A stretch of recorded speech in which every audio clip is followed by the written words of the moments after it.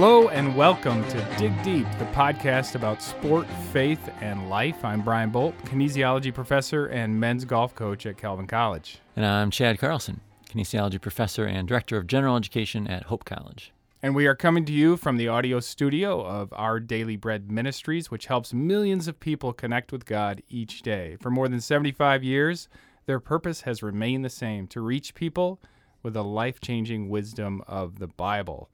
And we're here at a time when we can all reflect on the sport that's happening right in the midst of us, which is sort of Don't say captured. golf. Don't say golf. It could be golf. Come on. No, this is this. I thought you wanted It's to go round. that way. It rolls along the grass. You were thinking soccer, weren't I'm you? thinking soccer. I know it's just this is a season for golf too. You know I what? get that. I will suspend golf a little bit here. Let's talk soccer. Let's talk soccer. So, Women's World Cup is going on. Yeah. Chad, are you following? I am. I love soccer. I really do. I just find myself drawn to it. I played it growing up. I think that's a big part of it. But I don't know. I don't know if I can perfectly explain why I like soccer. Why. But I'm It's one a of beautiful game. Yeah, and I'm one of like billions that love soccer, right? I mean, this isn't something that's a niche sport in any way in any country. Right, and here in the U.S., obviously, soccer feels like a niche sport in some ways because we have football and basketball, baseball that dominate the headlines, and yet soccer is very popular in the United States, especially among the youth. Oh, especially. Yeah. And around the world, it's really interesting. I've traveled to other countries around the world, and in countries in Africa where I didn't speak the language, if I just pull out a soccer ball in a village, people would flock to the game, and villages would come out and just start interacting, and all of a sudden we were playing soccer. What a great way to connect with people all around the world to use this really simple game. You need a ball and a couple of posts, essentially, to try to play this game. I found that too, and I found that when I do the same thing with an American sports ball, for instance, that I'm seen as an expert because I'm an American, and so we're experts in American football and in basketball and baseball, sort of our games. And yet, when it comes to soccer, although there's great joy and it's easy to get people to get excited about pulling out a soccer ball anywhere in the world, really, to be able to do that, Americans aren't the experts. Oh, not at all. And yet, in the Women's World Cup, we've got this team that won the last World Cup, right? We're the defending champions. This is, it's different on the men's side of things here, where we sort of are struggling to justify our existence in the top 10, top 15, top 32 even, right, in the World Cup. Right. And yet our women have been dominant. And they're being dominant again. In fact, they started out this year with their opening match, which made a few headlines. It did. A 13-0 victory. 13-0. That's a lot of goals. Yeah, it is. It's a lot of goals, and it's not a lot of goals for Thailand, the opponent. Right. So in that victory, clearly they showed their dominance. They showed their ability to score. They showed their defensive prowess. Obviously, the whole package in this year's team, and everybody's very excited. Everybody's essentially healthy, and they're clicking along. They've made it through the first stage, and we're into the bracket play at this point. So in that first game, there was a little bit of controversy. Remember that? The idea that potentially they're running up the score, and maybe that's bad sportsmanship. Did you have a kind of an opinion of that? Well, it's hard for me to speak into, first of all, to speak into what someone else is doing without sort of understanding the context of all that. I can speak into it a little bit having watched, like any spectator can, and people have different opinions about this. And it certainly made headlines, 13-0. This is a question that the media raises, after every game. There's got to be something ethical that comes out, in order to sort of perpetuate the storylines a little bit longer than it would otherwise, right? 13-0, it was a walloping. The game, in fact, I was watching with my kids, and it got to the point for me where I was like, oh, please don't score anymore. Please don't score anymore.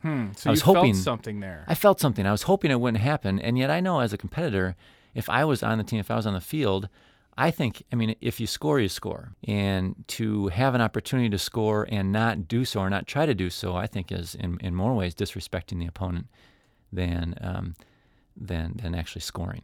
Right. And if there are certain things that you can do to, I think for coaches, if there's certain things you can do to try to minimize the difference in the final score, which does not affect the way that you play the game, then I think that those things could be possible. For instance, maybe your best player wouldn't be playing all the time. Maybe you put in some other players, give them opportunity. Obviously, in a World Cup circumstance, there's another element, and that is that total number of goals scored is a factor. And so you may not do that. 13-0 is extremely unusual. But I think you're exactly right. If you think about it from the perspective of the opponent, if they were to not play hard or even pull back on a goal that could have been scored, that would have been considered insulting. So really, it's kind of a lose-lose situation there. I do think the media and everybody else makes too much of it, and ultimately we're playing sports, and there's always a winner and a loser, and the sting of that loss is really the sting of the loss, not the way that it was done. So when one team wins and another team loses, that happens all the time in sport, and we're constantly doing that. So the idea that it's a bad sport in that circumstance, I think it's a misplaced label.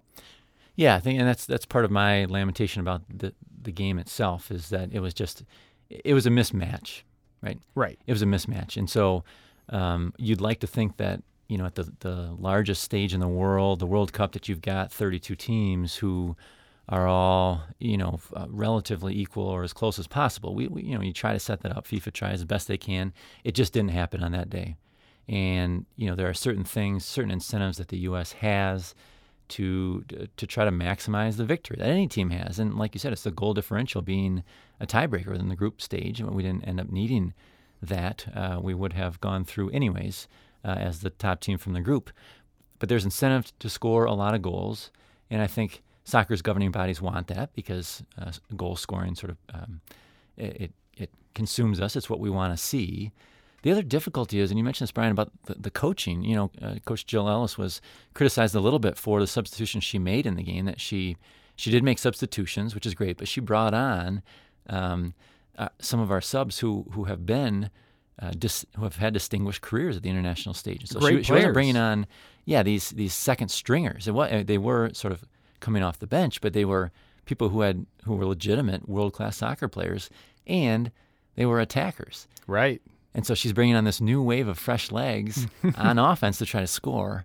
Right. And so there's some difficulty there. Was this the right thing to do? Well, she's dealing with a lot of constraints, right? Anytime you're a national team coach, you've got all these players that are great players, especially on a world-class program like ours. And here you have an opportunity to play them, yeah. right? You don't know how much all of them want to play. They want to play as much as they possibly can. Yep. And in a blowout game like that, you have opportunity to take a risk, so to speak, and play players that maybe are not in your starting group.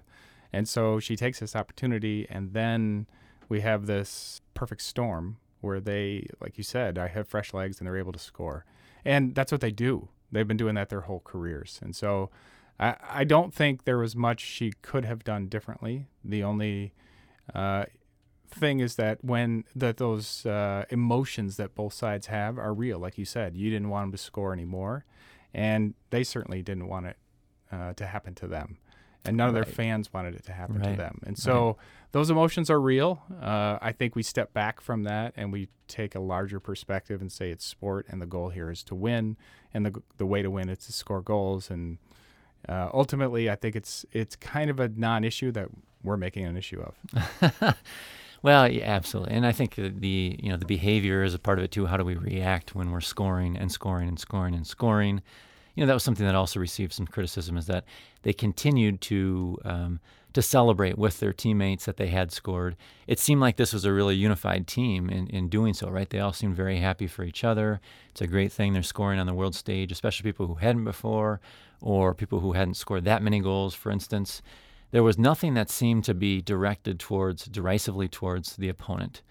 And that was, I think, a reassuring element of all this, is that they were excited, there was enthusiasm. I think they were jubilant. Yeah. I think they had done something they hadn't done before, which is to score in a World Cup game. Some of them, and in that moment, you're going to celebrate, and it didn't look contrived. It was just something they did. Right.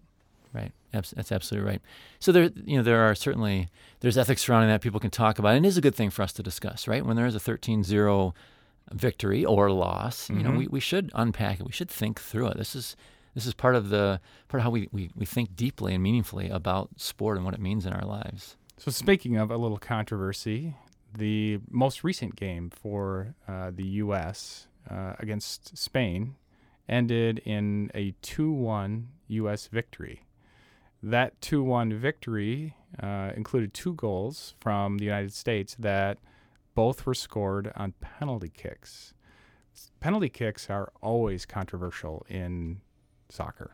It always seems like it's a really tight, close judgment call. For some reason, it doesn't seem that egregious that often. It just seems like a tight call, right? So you're in the box and you're making an aggressive move toward the goal.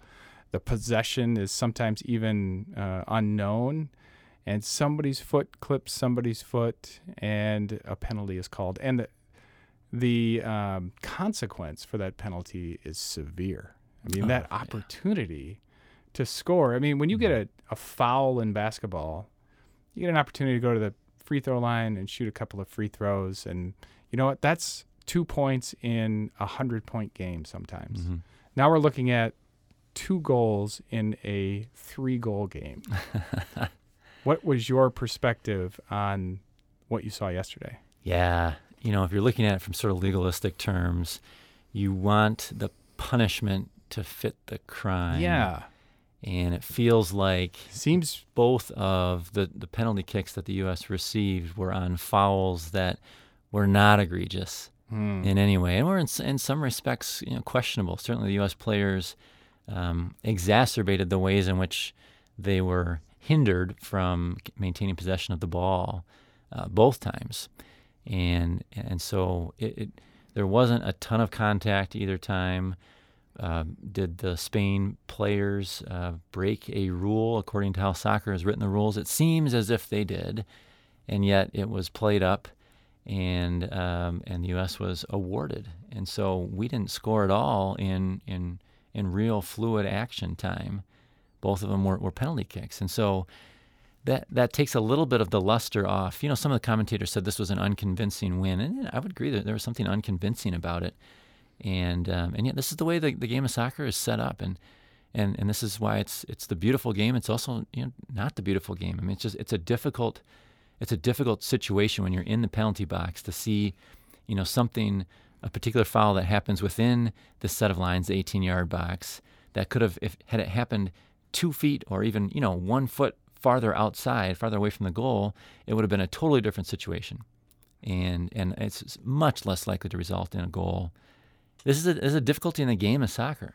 Yeah, and as an observer, as I'm watching those 2 sort of replays of those 2 goals, the second one in particular didn't seem like anything could have happened that would have caused the U.S. to get a goal. So, for instance, when someone is breaking toward the goal, there's an opportunity, they have an opportunity to take a shot, or they're making a run, and their progress is impeded through a foul. It makes a little more sense. But in that last circumstance, kind of running horizontally across the face of the goal, not a lot was going to happen there. The ball kind of, aimlessly wandered out, and that call was made with a little bit of a stumble in there. And some would call that a dive or a flop, but that was called, and that's part of the game, to be able to put enough pressure on one team that they're forced to foul, that they're forced to maybe take a risk, right? Go after something that they wouldn't go after normally, or something that they wouldn't go after normally in that space, in that penalty area. So obviously it worked out this time for the U.S., but had it been reverse, we would be probably thinking about this very differently. Oh, we'd be up in arms. Yeah, we absolutely would.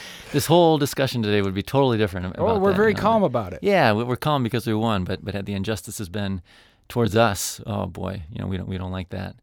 So it's hard for us to talk about this outside of our own context, right? Right. As Americans, watching this game, we try to be objective if we can. And yet it's so hard for us to do that. And it was hard for me yesterday. I was trying to think, boy, I just don't feel good about this win. And that's okay. But I tell you what, I would have felt a whole lot worse if I was on the losing end because of that. Yeah, no question. The people that make this call should make a lot of money or nothing at all. I don't really know exactly, because I think there's actually a good amount of information out there about corruption among soccer referees, and that always comes to mind when you start thinking about things like this. No charge here whatsoever, but it always comes to mind because those calls are so influential in who advances and who doesn't. So the soccer has gone to this VAR, the video replay now, right? Yeah, for penalties called in the box and for other sort of goal line technology. It's kind of this American technological this that'll interest. Fix it. Yeah, it's interested in perfection, right? All we need to do is be able to see it in slow motion Throw the red again flag. and again and again. Yeah, exactly. Right, it's that type of thing. And so the referee in the second one especially went and looked. Mm-hmm.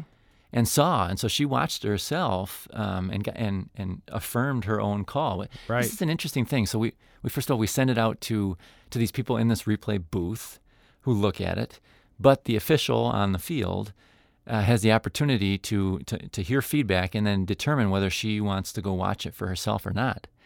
And so in some ways, if it's controversial enough, she will then go in and watch it herself, which happened in the second one. Right. I think that it seemed like there was a bit of a delay. People were trying to delay to try to force her to think through. Yes. Oh, the Spanish team right? absolutely was. Yeah, they were trying to force her Sure. to think it through and make a decision. Do I go back and take a look at this on video replay? So now, it gets watched by these sort of objective experts, right? In a booth, right, in a secluded area that is like this room we're in right now, where it's sort of separate from reality, right? It's supposed to be objective. And then, if it's controversial enough, it's sent back to the referee to go watch it herself, which is interesting because she is going then to affirm or deny her own call. Right. So she is the one that's in charge of making that determination. If the other people find that it's too gray, yeah, we don't know. You make the decision on your own call. And so the person that's responsible for verifying the referee's call is the referee herself. It's a really interesting take on authority and on competence, right? So Absolutely. A great deal of trust is placed in this person, and always has been in soccer, in football. And ultimately, then that person is in charge of making the call. But then you bring in this outside entity to try to sort of give some oversight, but it's not ultimate oversight. I mean, ultimately, it comes back to that person. I actually applaud their attempt to try to do this. I think it's interesting that they're leaving that authority where it once was, and they're not taking that all away. I sort of see that with a number of different video replays in sport where I kind of feel for the officials, the umpires, the referees who are making calls in real time, and then someone slows it down frame by frame to try to determine whether they were right or wrong. And to me, I think something is lost there. And the fact that it can still be controversial after video replay just tells you how flawed we are just in general. Oh, yeah. And how difficult that process is of being the arbiter of a particular sport that occurs with these unbelievable athletes moving at high speed and with such strength and body control and such such time-honed practices. And our desire to really control these sorts of things, right? And so sport always has this element of chance, always has this element of human error on both the part of the players and the officials. And to try to rid that or pull that all out has been a bit futile. Even officials that have brought in a lot of replay, they haven't been able to fix everything in sport.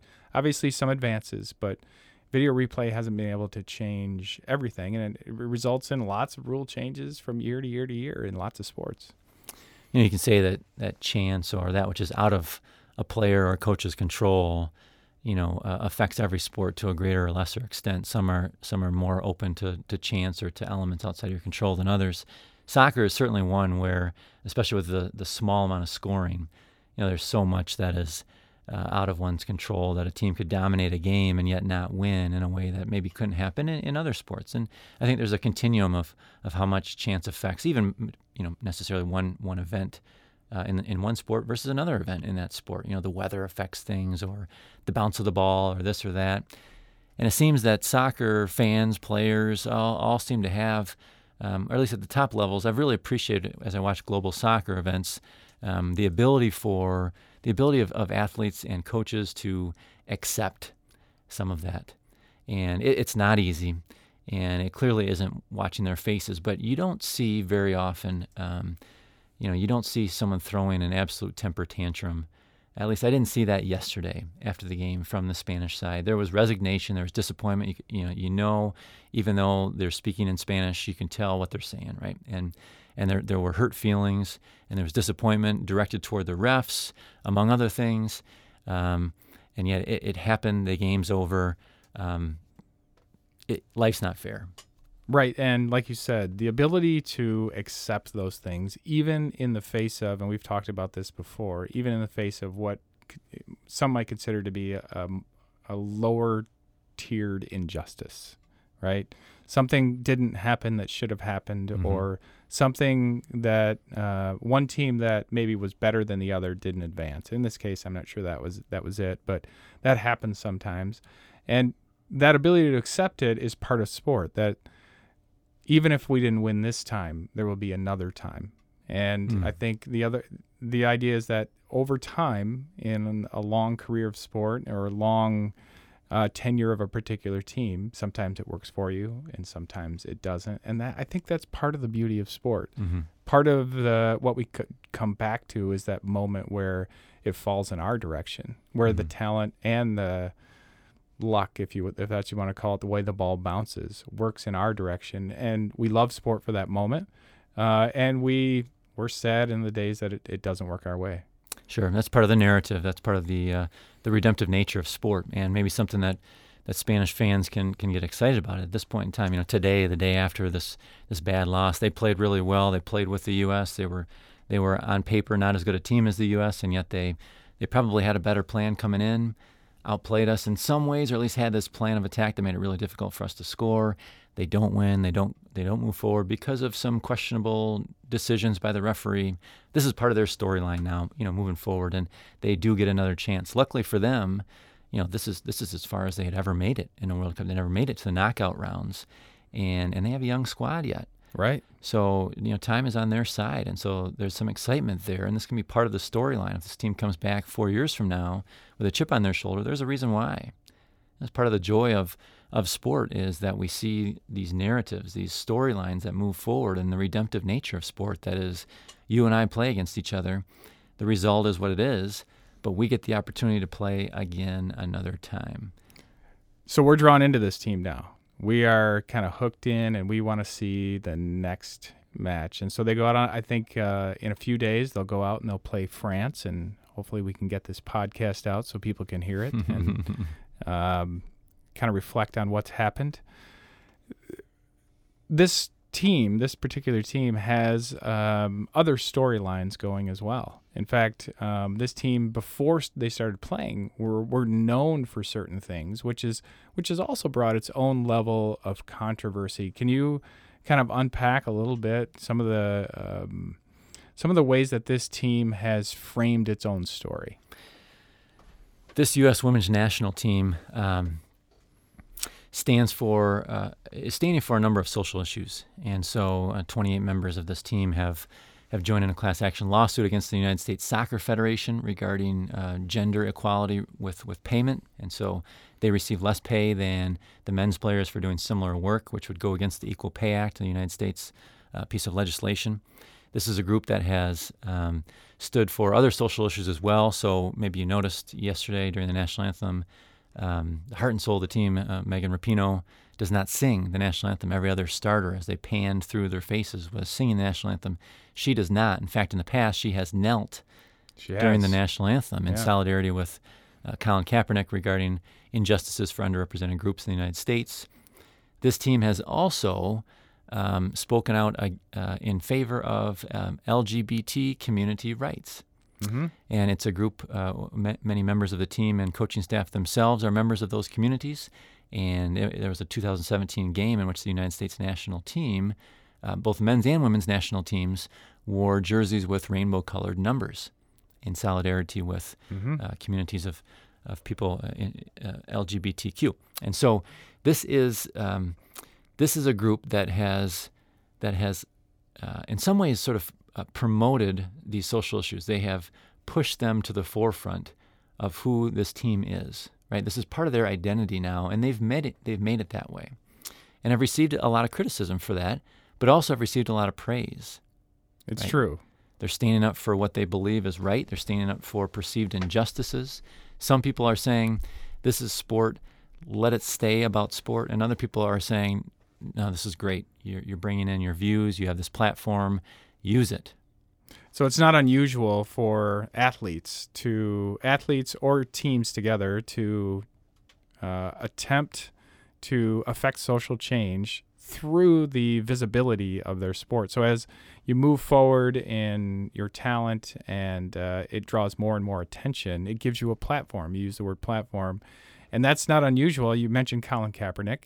Colin Kaepernick could have knelt for the national anthem in his college days or in his high school days, and no one would have cared. But once you make it to the Super Bowl, you're a phenom, and he certainly was a phenom in sort of his brief time as a NFL quarterback. And so he took and leveraged that fame to be able to, I think, bring attention to things that were near and dear to him. It's interesting that effect has been a part of sport for a long period of time. In fact, in Colin Kaepernick's case and Megan Rapinoe, in both cases, they're objecting to a national anthem, which itself was almost the same thing. The national anthem was really brought into sport around World War II when officials decided that it was important for sport to try to foster patriotism. And so the playing of the national anthem began to be a regular ritual. And now we're offended when it's not, right? We think it's just part of sport, and it wasn't always part of sport. And so these things all come from somewhere. That was an attempt to make people patriotic. And Colin Kaepernick and Megan Rapinoe, their attempt is to bring attention to particular social issues. A lot of people use the platform of sport to be able to bring attention to a cause that matters deeply to them. This team is at the forefront of these pushes at this point in time. But what they're arguing for, what they're promoting, is nothing new. And bringing politics, social issues, moral issues into sport is also nothing new. It's hard for us to, like you said, our sporting landscape is chock full of politics. You can't separate.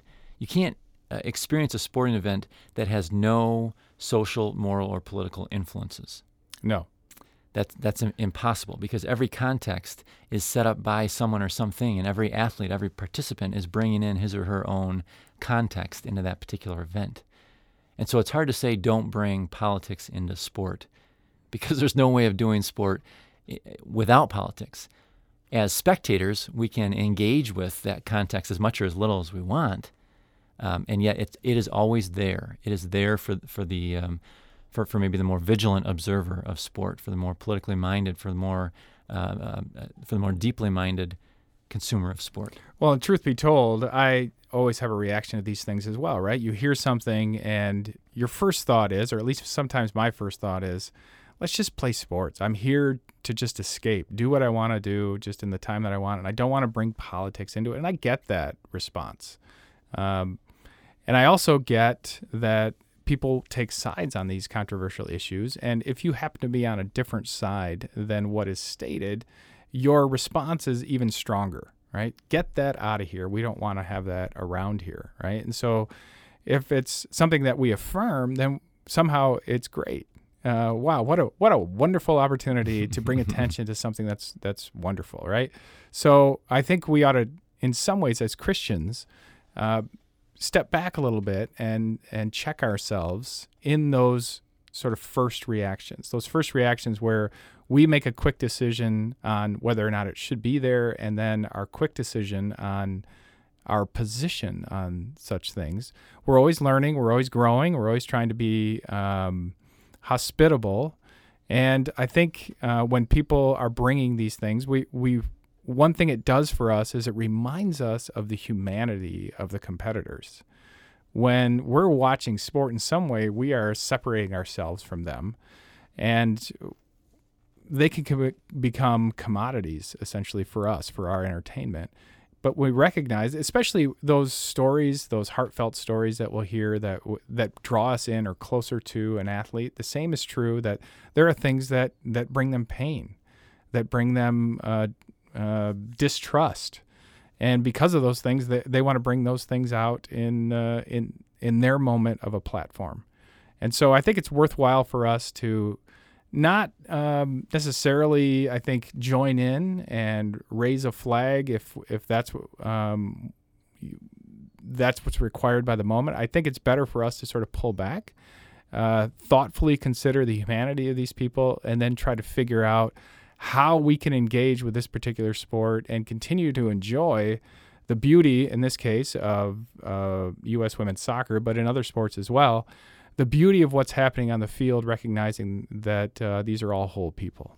So that's the central issue here, right? That's the crux of why we watch. That's the crux of the platform, is the talent that these athletes have, and watching wonderful displays of soccer abilities, right, in the beautiful game. That's front and center here, and it is possible to watch that, just to watch the soccer, right? So Fox Sports has allowed the consumer, or maybe forced the consumer, to sort of watch it and have it be about soccer as opposed to about LGBT issues or the Equal Pay Act. That doesn't come into the broadcast very often. That's a part of it. It's a part of the narrative. It's part of the media narrative.